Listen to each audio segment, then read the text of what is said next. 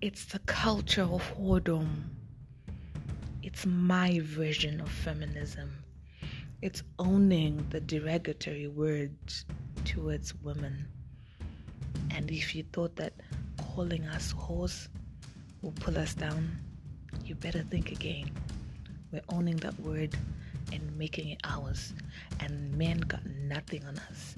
Misogyny is going down. It's a revolution in the mind of Makaita. The ramblings of ingenious and brilliant ideas and creativity. You will love it. You will listen and follow as I take you on a journey, a wild roller coaster ride that will make you have a string of epiphanies. Welcome.